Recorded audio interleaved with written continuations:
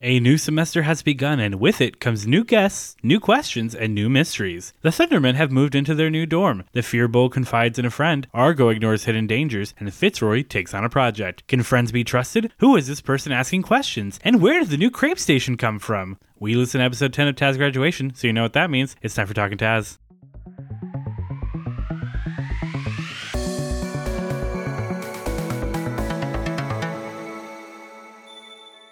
All right, everyone, and welcome back to Talkin' Taz, your weekly journey through the worlds of the Adventure Zone Graduation. With you, as always, is me, your host and producer, PJ, and with me, as always, is my lovely co-host, Lauren. Hi, everyone. Lauren, what did you think of this week's episode? I really liked it, of course.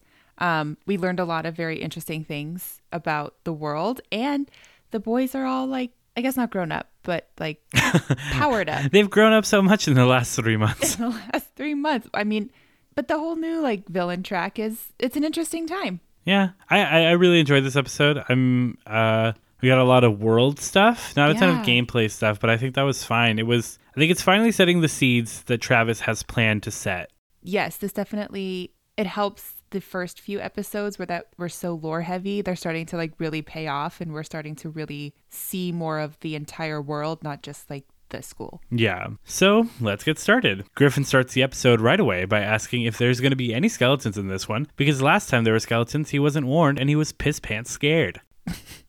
Justin echoes the sentiment. Travis says they should always be prepared for skeletons all the time because they do have skeletons that work in the school. Yeah. And I mean, Travis was even there are going to be skeletons. I won't tell you where or when. Skeletons. But there will be. That was such a almost underwhelming threat. Yeah. There will be skeletons. It's my favorite. That's my favorite Daniel Day-Lewis movie. There Will Be Skeletons. Okay, I don't know a whole lot of anything. Oh, there's a movie called There Will Be Blood. Oh, it's very good. Well, then in retrospect, your joke was very funny. It's hilarious. Yeah, I'm constantly laughing really hard. Yeah, all of my jokes are 10 out of 10 big boy hits. Okay. We officially start and a new semester has begun. The Thundermen have moved into their new dorms, both 10 by 10 rooms. However, Fitzroy's is a solo, while Master Fearbowl and Argo will be sharing the other room. Fitzroy didn't fully get his wish for them to have smaller rooms, but they do only have half the space. The rooms both have beds, chests, and fireplaces, but the ones in Fitzroy's room are much nicer. Additionally, there is a shared chamber that has a sitting area, dining area, and a private bathroom, which reveals that previously there was a communal bathroom, probably amongst the whole floor, for where they stayed in the Sidekicks annex. Which is very college dorm room-esque, whereas now it feels more like an apartment, I guess? Yeah, I would agree. It's like a 2-bedroom apartment. Yeah. When Griffin learns of this, he makes a character choice for Fitzroy that Fitzroy has not pooped in the last 6 months, and he is going to go for the first time. Though, not exactly the first time. He did poop one other time, back in that mean lawyer's office, back in the Zorn mission. Where he did that really, really savage Yelp review. Jinx. Oh God, the podcast has to end. I can't talk. You just owe me a soda. Fine. Griffin has established that Fitzroy can call his poop back into him at will. I know. Back in the fantasy holodeck training exercise. So grossly enough, this is now all canon. I can't believe that this all has, we have a basis for this and it, makes sense for his character. Gary says hi, and Fitzroy assumes that since there are so many rooms, Gary, who is the same Gary from their old dorm room, will no longer be able to see them sleep. But Travis says that there is a shared corner between all of the rooms, which I'm like, is this a semicircle apartment? What's happening here? That's what I was thinking. And then do the ceiling, or the walls not go all the way up to the ceiling? Since there is a shared corner between all the rooms that has a cutout for the Gary, so he can access all of the rooms, this is insane. Is there no privacy, or is it just a Gary-shaped hole and he can just perfectly fit through that one show The Wall? What's happening either, here? But that's unsurprising. Huh? I've not seen that either. Oh, it's a game show. Basically, a wall is coming at you with a specific shape, and you have to contort your body to match that shape so you can go through the wall, or you get knocked out and you lose. Oh. It's like a Wipeout, but on a treadmill. Well, that put images in my head, I guess, for Gary. But yeah, it's insane. But I think this was Travis's way of being no, you don't get to escape Gary. No, I mean, I love Gary, don't get me wrong. He's one of my favorites, but I don't want him to watch me sleep. Well, too bad. Don't go to Hieronymus Wigginseft's School of Heroism and Villainy. At all. Argo additionally does confirm that the cat followed them to the new dorm. Gary points out that it's odd that such a nice room was available in the middle of the semester and claims it's because the dorm room is haunted. Ooh.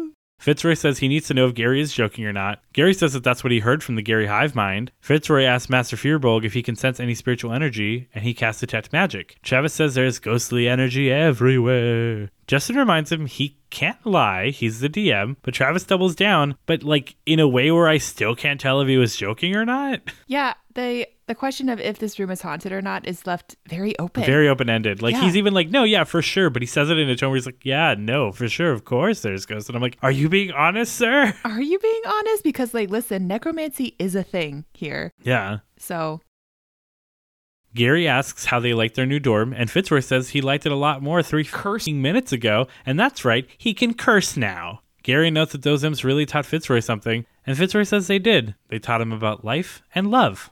Gary prods on this and asks if Fitzroy smooched or even made love to an imp.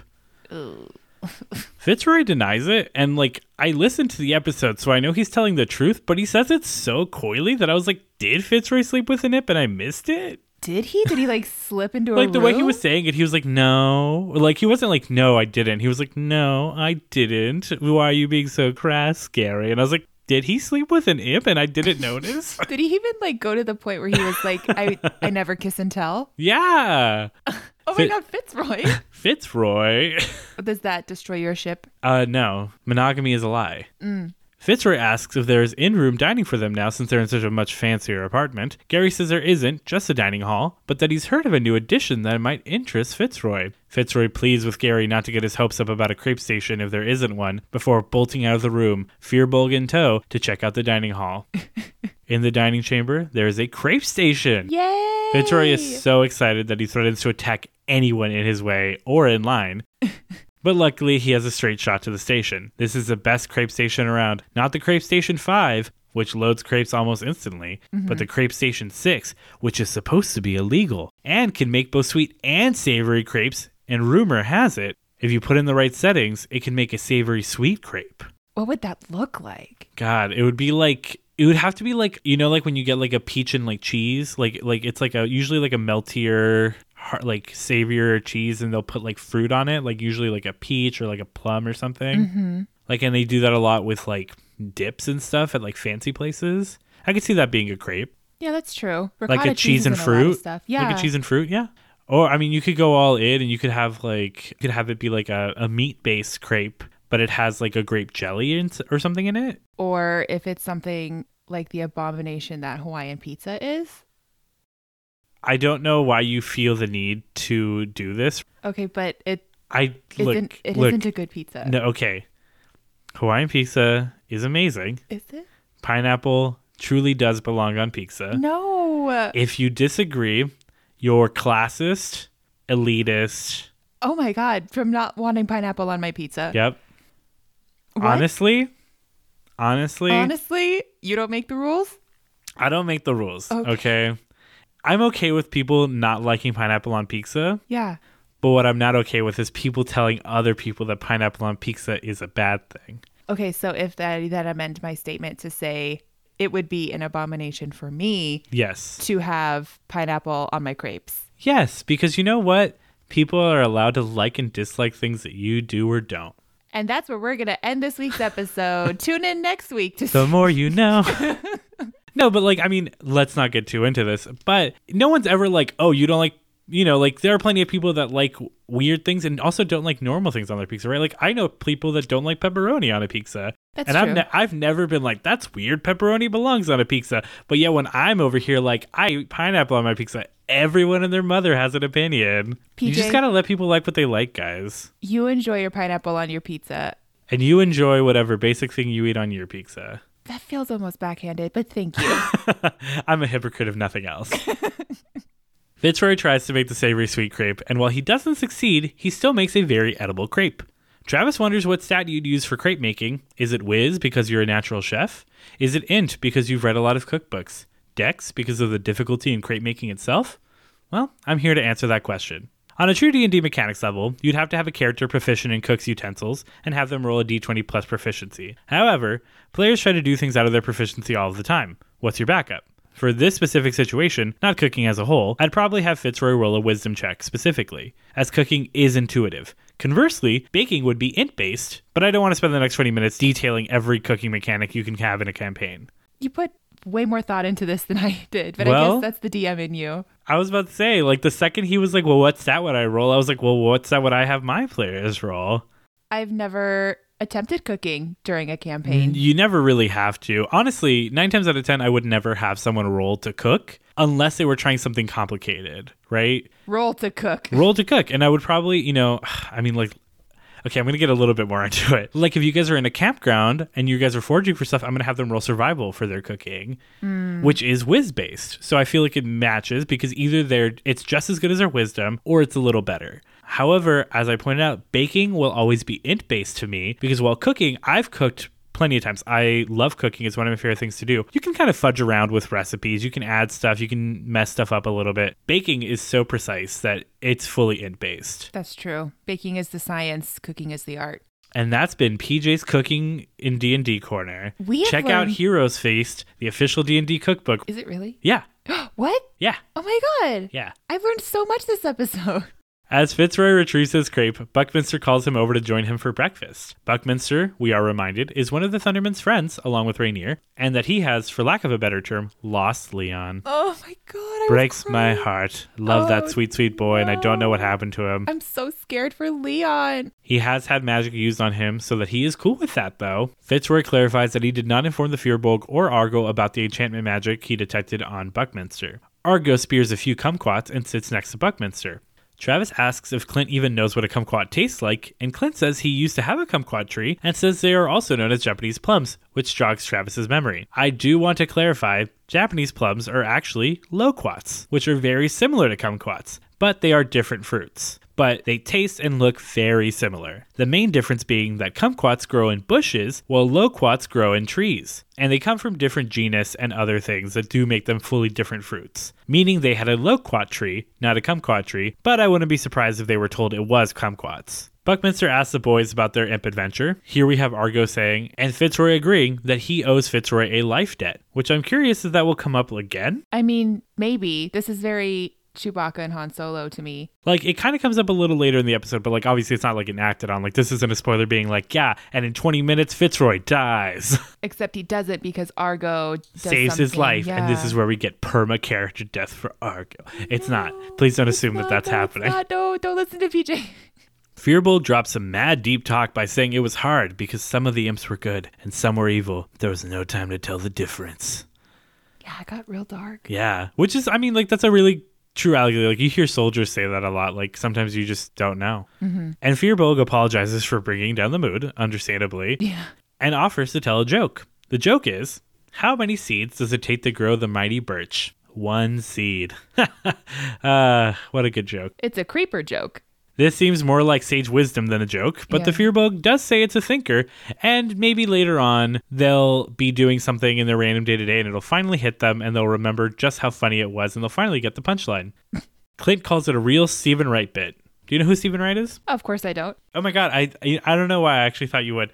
Stephen Wright is a very famous comedian who has a very dry one-liner sense of humor. Like, all of his jokes are very, like, dry one-liners. I think you would love it because you love British comedy. I do love British comedy, so But like, I don't even think this is an actual Stephen Wright bit, but it might be. But Family Guy has my favorite go-to Stephen Wright bit, which is, I spilled a spot remover on my dog. Now he's gone. Oh no. And I just think that's so funny. I'll have to look him up. Buckminster comments on Fitzroy's new brooch, and Fitz says a hawk flew down and gave it to him, like in a fairy tale. Buckminster says it looks just like a brooch he gave Leon for his birthday last year. Before I go into how sus that is, I just want to say I never pictured Leon as a brooch boy, but maybe he was more of a fancy lad than I gave him credit for? No, but he gave it to Leon, right? He gave it to Leon for Leon's birthday. Yeah, but like, you would give something to someone that you think they would enjoy. Yeah, you don't just give someone a brooch because like you think it's, Sometimes brooches are just nice. Yeah, but I don't know. I feel like if he spent a lot of money, because clearly it was like a nice brooch. Not expensive, but it was like very nice. As we detailed in Mission Impossible 2, Unfinished Business, it was a nice brooch. So clearly Leon might have been more of a fancy lad than I ever imagined him being. I see Leon as having very good taste. Yeah, I could see that. Yeah. But yeah, this is sus as hell. Last episode, I did think the hawk was a transformed version of Fitz's imp friend, but maybe it was like Leon's secret hawk familiar that he sent with his brooch as a sort of like secret message that he knew Buckminster would understand, and he would if there wasn't like enchantment magic on him. Okay, I went a completely different route. I remember when we went into Springs Eternal, Travis made a point of saying that there was a spectral hawk in the bar. And that's where Buckminster later met up with Fitzroy. So I'm wondering if Springs Eternal is like where whatever the heck happened to Leon like went down. Oh, maybe. See, I thought they were different hawks just because they didn't say that the hawk that gave him the brooch was spectral. Oh, that's true. Wait, was it? Because he did say it was a magic bird. It was just a bird. Oh. But he didn't specify. The boys didn't investigate the bird much other than to be like, this isn't you an guys, imp. I know you guys can't see this, but we have a corkboard with red thread running everywhere. We're going to crack this code. Yeah, it's kind of a mess. This goes deeper than any of us could ever expect. Yeah, you're in for some crazy twists. I haven't slept in 4 days. It's been longer than that. I don't even know anymore. Fitzroy, obviously knowing everything, asks if him having this brooch is okay, and Buckminster says, of course it's okay. It's just a similar brooch, and Leon is off traveling anyways. Firbolg asks where he is traveling, and Buckminster struggles to give a real answer. Firbolg succeeds on an insight check and realizes something is wrong. Fitzroy tries to get ahead of the Firbolg accidentally breaking the enchantment on Buckminster, as he fears for what that may do, and tries to signal for Master Firbolg not to say anything. The Firbolg picks up on the hint, and just wishes Leon a safe passage, as he doesn't have enough context to know Leon isn't traveling, just that something about that information feels wrong, so this isn't a lie. Yeah. Rainier joins the group, and the boys keep throwing out imp puns to describe their break, saying it was impossibly fun, imply delightful, and that it was impudent of Rainier to ask. Firbolg again drops the morality tale of Mission Imp Hospital, and Rainier is so used to the Firbolg's whole deal at this point that she just kind of moves on, and lets us know she visited her dad. Who's a lich? Well, yeah, Firbolg asks how her dad is. Yeah. Rainier says her dad is dead, but he's fine. Yeah. Fitzroy is justifiably going to need her to clarify that statement, and cautiously asks if she squirreletized her dad, but she didn't. He's just a lich. He's just a lich. So not technically dead, just not alive, but kind of. Kind of. Being a lich is complicated. Yeah, I mean, it's like you're a wizard that just never wants to die. You put your soul in a phylactery. It's a whole thing. It's a whole thing. Voldemort wishes. I mean, Voldemort's kind of like the ultimate lich in a way, though, because, like, liches just have, like, their one phylactery. Voldemort was like, how about 7 phylactery? Dab. Yeah, but he like, straight up is gone. Yeah, but I mean, the same thing would happen to a lich. It could. I've killed liches in my day. You have? Yeah. Oh. You just got to find their phylactery. It's super easy. Yeah, of course. Yeah, I'm silly me. Jeez, Lauren. I've never been lich hunting before. Is wow. that what you call it? God, I knew you were missing out on some pivotal experiences in life, but I didn't know you missed out on lich hunting. I've not gone lich hunting before. Master Firbolg asks if he was a lich when she was crafted, which is the worst way I've ever heard anyone put that. Yeah, I did not like that. He was not, but he did teach Rainier everything she knows about necromancy. Firbolg is so glad to hear this, that he was a late-in-life lich, as it is so important for our seniors to follow their bliss and not become complacent. Life begins at death, after all. Normally, around now, Gary would have chimed in with the morning announcements. However, today, Hieronymus Wigginstaff himself walks onto the stage to welcome the students back. Fitzroy cheers him on and calls him Ron, and I hate it. Yeah, I was like, don't. I was like, I get where you're coming from, but I hate it. It's Hieronymus, but yeah, it was not good. Hieronymus congratulates the students on the work they did over the break, reminds them not to get distracted and focus on schoolwork, and finally, he introduces them to Althea Song, an elf with autumn orange hair who looks out at the crowd with a raised eyebrow. She works for the Heroic Oversight Guild, and she seems sus as all hell. She does, but then simultaneously... Yeah. So she seems sus given the timing of everything, but Firbolg realizes that even though Hieronymus is excitedly introducing her, he is annoyed by her presence. Mm-hmm. And since I'm starting not to trust Hieronymus, I'm wondering if she is sus, but will be more of a, like, an enemy of my enemy is my friend kind of character.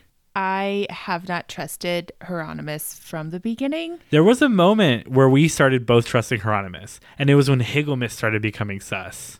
That's not to say that I ever trusted Hieronymus. You know what? Do you have the receipts? It's recorded. I might have to insert this here. Because I was so suspicious of Hieronymus when he was talking to Fitzroy, right? Higglemus? Yeah. Because he was like, don't trust my brother. Like, he look out only for yourself, don't trust anybody. And then we have this. If there is a flashback scene here, know I was right. If there's nothing here, just know I was wrong. And I'm going to cut this out so you'll never hear this. Right, so no one will ever know that I was wrong. It's not possible. You'll know. Listen, I'm just heartbroken about everything that's going on with Higglemas because I loved him so much. Yeah, but he's like the extra sus right now. Oh, yeah, no. With all the stuff happening with Firbolg. Yeah, no, I'm super, super suspicious of him, but I've always been suspicious of Hieronymus. Yeah. Unless I'm proven otherwise, which I won't be.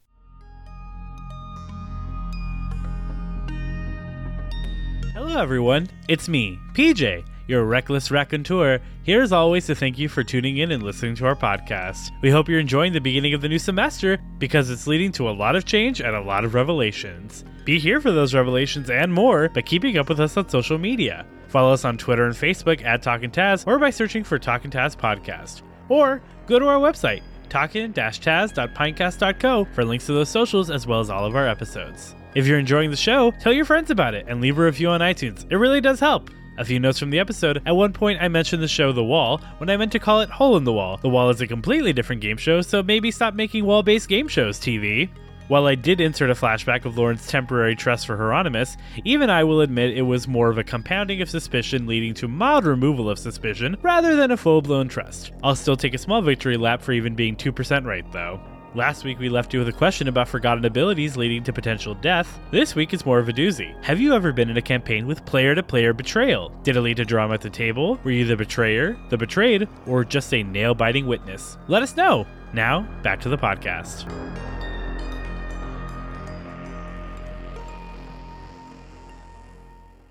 As the gang disperses to head about their day, the Firbolg finds himself heading to Higglemas' office. He knocks on the door, a moment passes, then Master Firbolg wakes up under a tree where he must have fallen asleep. And immediately, what we were talking about 2 seconds ago, Higglemas is sus as all hell. Yeah, there's something going on, and it's very, very, very creepy. Yeah, I mean, regardless of everything, they're both sus as hell. Higglemas and Hieronymus. There is something going on with the admin of this school.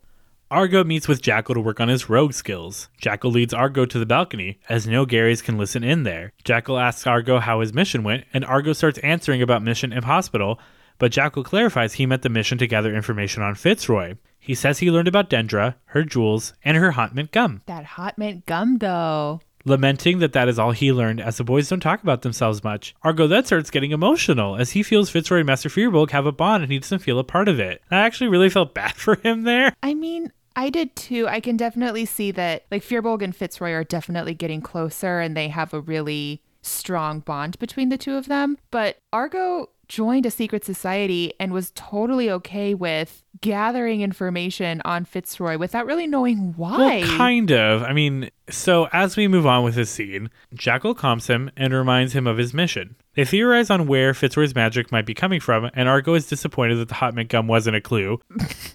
That's where all my magic comes from. As he was very proud of getting that piece of information. Jackal says it's not that impressive, as hot mint gum is the most common gum in this world, which, like, gross. Is it? It's like I've imagined a cinnamon gum, which... Yeah, that's what I imagine, and cinnamon gum is the worst. Okay, but what did we talk about with pineapple on pizza just because we don't like it? I didn't say gross that other people like it. I said gross for me. I think it's gross. Oh, okay. Everyone else in the world can have cinnamon gum. When I used to work at my mom's lunch truck in the summers, I sold people cinnamon gum. I didn't judge them. I didn't give it to them and spit in their face as much as I wanted to.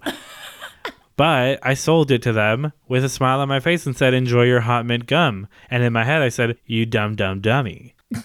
But I didn't say it because I respect people's choices. I'm just saying, I was like, wow, everyone's buying this hot mint gum. What's it all about? And I tried that big red and I was like, big mad.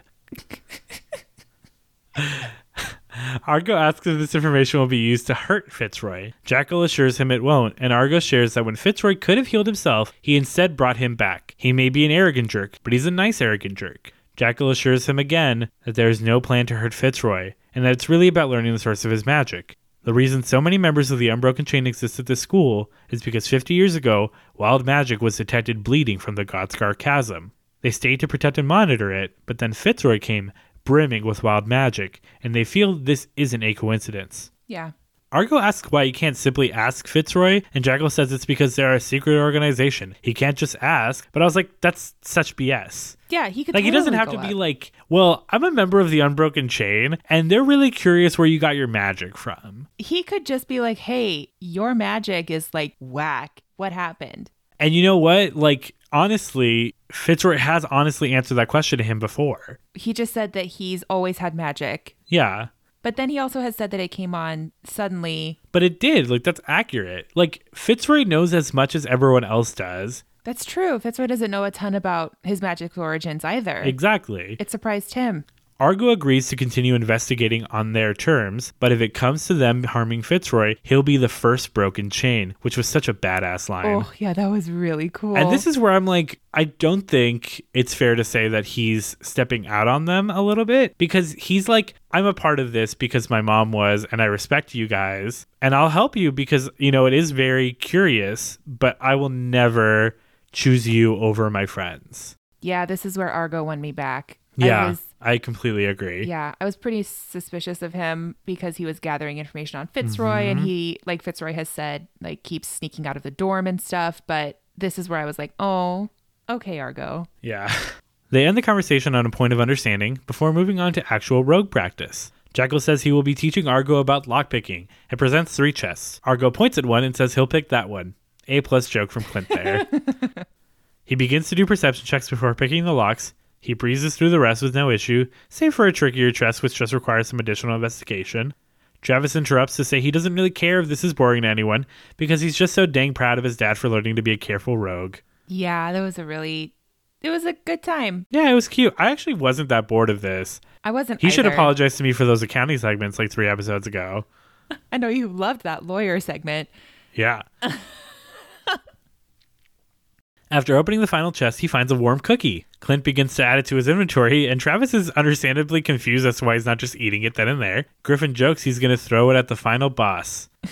And Justin agrees, as this isn't just a regular cookie, it's the ever-warm cookie of Gladespring, and it's worth 10,000 gold piece. I have never heard of that item before, but now that's like all I want. Well, yeah, it's really important if you're ever in a tundra setting because you always have this ever-warm cookie. You don't want to get rid of it. That's true. If you eat it, then your innards are ever-warm and you die.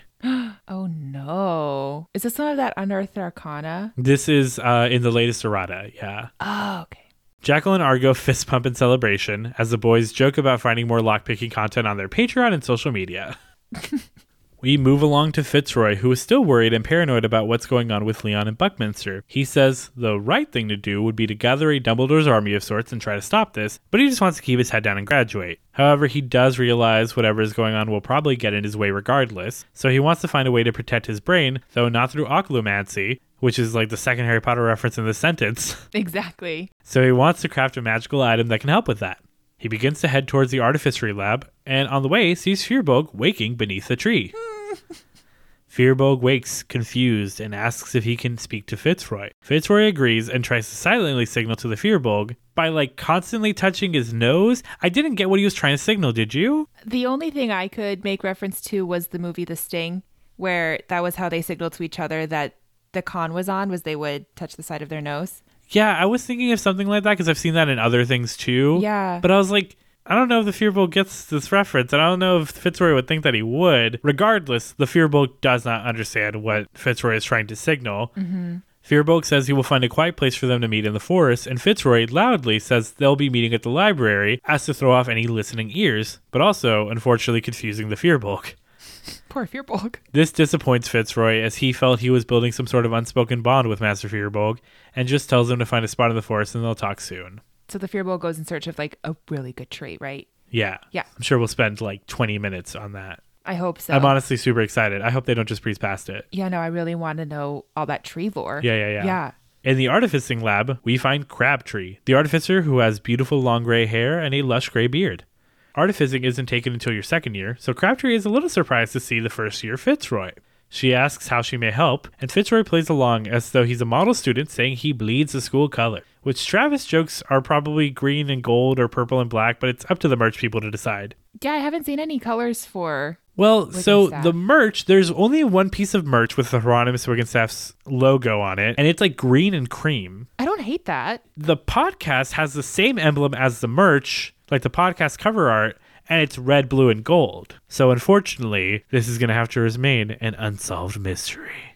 Man. I wish I could remember the Unsolved Mystery theme song well enough to acapella it here, but I do not remember it that well. And I don't know Unsolved Mysteries, so. It's a super scary show. I mean, it's not that scary, but when you're a kid, it's pretty scary. But it's just about unsolved mysteries. And it actually has led to a lot of crimes being solved. Like, literally, there would be segments being like, 3 weeks ago, we shared this episode. And so many of you called in being like, I know where that guy is, and we caught him, and he's arrested now. Oh. And they actually just revived it on Netflix. I think the second season just started airing. Okay. That would frustrate me. I would want to know the end to the mystery. Yeah, but it's all unsolved until you maybe get an update. But, and this is like a universal experience. I thought this was just me because I just thought I was a weird kid, but I've seen so many like Facebook and Twitter posts about it where like I loved watching the show, but the theme song was so scary to me and I would like run out of the room when the theme song started and come back in when the show started. Oh my God, that's really cute. It's a common experience because yeah, it's very like dun, dun, dun, dun, dun, dun, dun, dun, but like super intense. Man, I gotta check this out.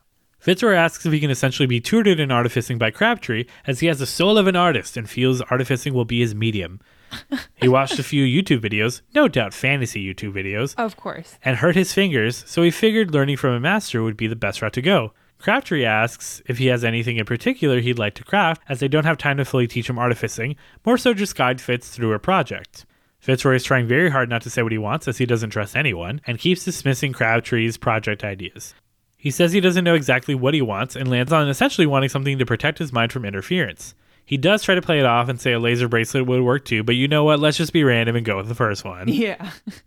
Crabtree agrees to take on this ambitious project, but says that due to the material costs, Fitzroy will need a signed permission slip from either of the Wiggenstaffs. Fitzroy asks if there is literally any other way to make this happen, and even offers to pay for it himself a little bit, but he's kind of told, you either get the permission slip or we make something way less cool. Fitzroy says he will work on that and gets a list of the materials. That makes me so nervous because, as we've established, I trust neither of them. Yeah, no, I think this is Travis definitely sowing some drama seeds. Ooh.